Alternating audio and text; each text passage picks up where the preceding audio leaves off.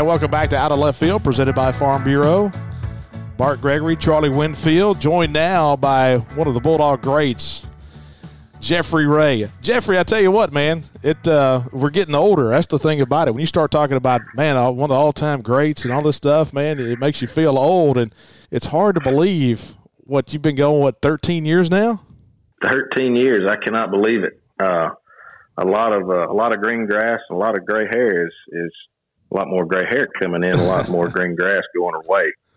Jeffrey, when I look back and just kind of looking back at your high school career, and one of the things that always stood out to me is you hit over 600 as a high school junior. I think, 631.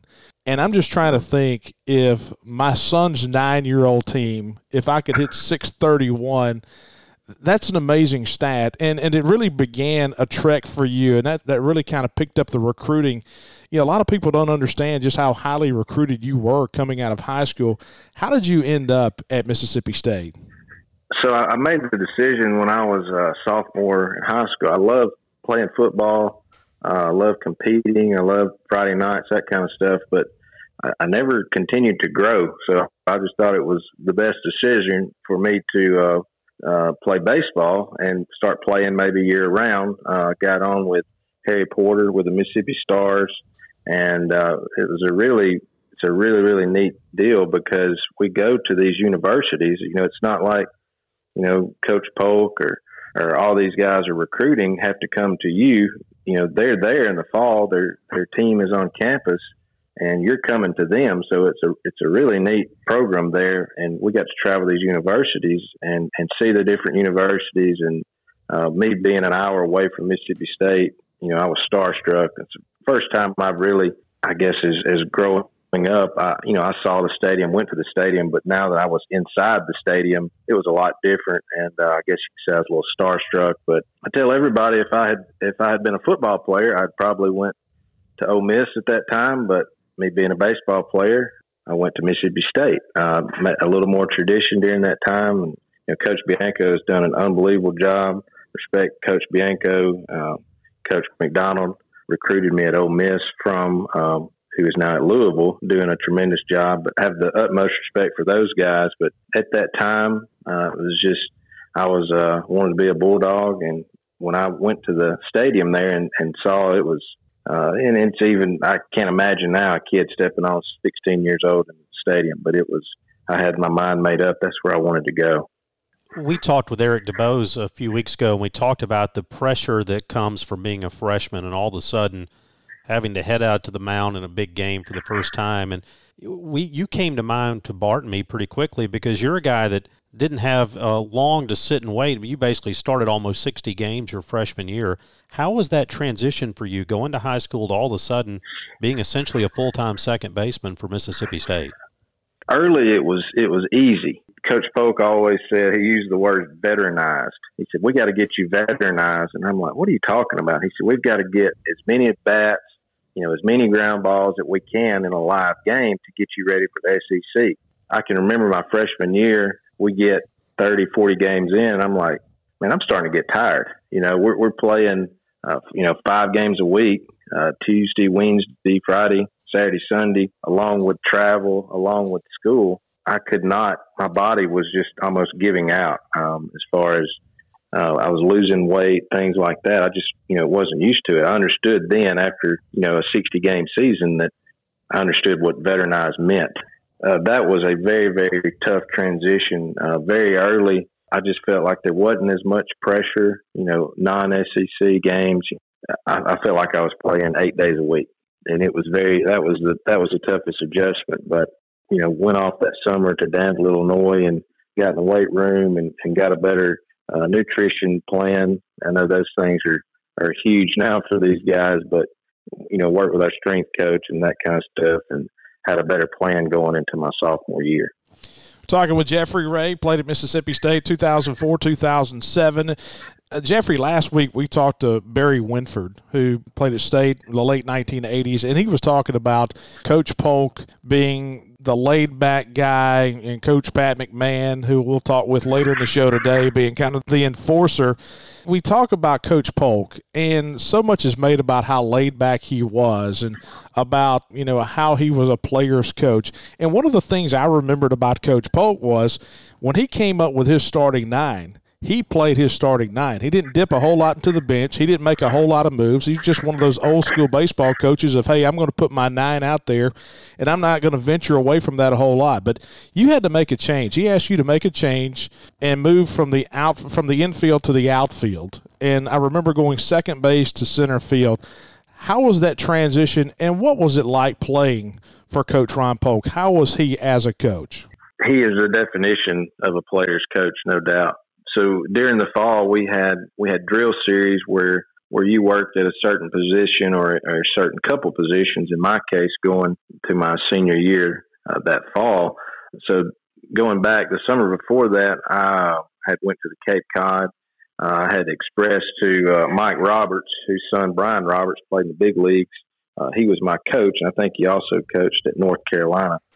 I told him that I wanted to try. We had a pile of infielders, and we only had like 3 or 4 outfielders. I said, hey, I can play outfield too. And he said, okay. He didn't know that I had not played outfield in a game as Mississippi State. I just said, hey, I can play. He had no idea. So I go out there and that summer and really work at it.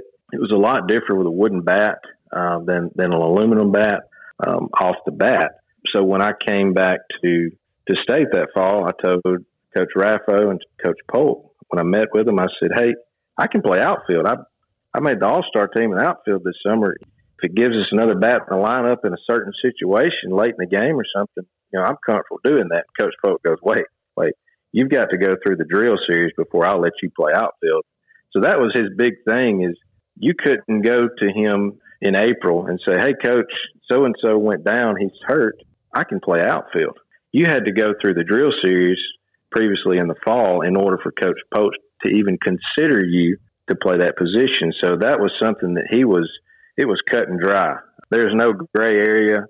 You had to go through the drill series because I can remember we had some injuries at shortstop where guys were kind of going here, going there. Well, Thomas Berkery, I think I was a sophomore, so he would have been a redshirt junior. He could play shortstop, but he had not went through that drill series. So Coach Polk was totally against it. He said, no, T-Berg, you're not playing shortstop. So that was something that Coach Polk, there was no give there. I think that's something different now. I feel like a lot of the recruiting processes, they're just recruiting athletes.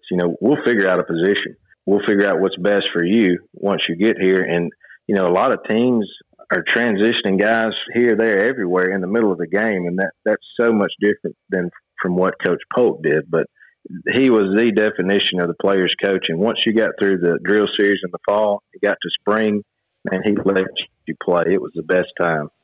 Bart and I talked so much about 2007 and the run that you guys made to the College World Series. And I think back to your versatility, talking about moving to the outfield and how that opens up other spots. All of a sudden, Brandon Turner became a pretty dang good hitter too. That lineup, well, there's some hitters in that lineup. I tell everybody that, that was amazing is how we literally got put out, I think, in the SEC tournament. We faced 2 first-rounders, David Price and Will Klein. They were very close games, 3-2, 2-1, something like that. And we go from there to Florida State, win 3 games, come back to Dudy Noble, win 2 games, and we're in Omaha.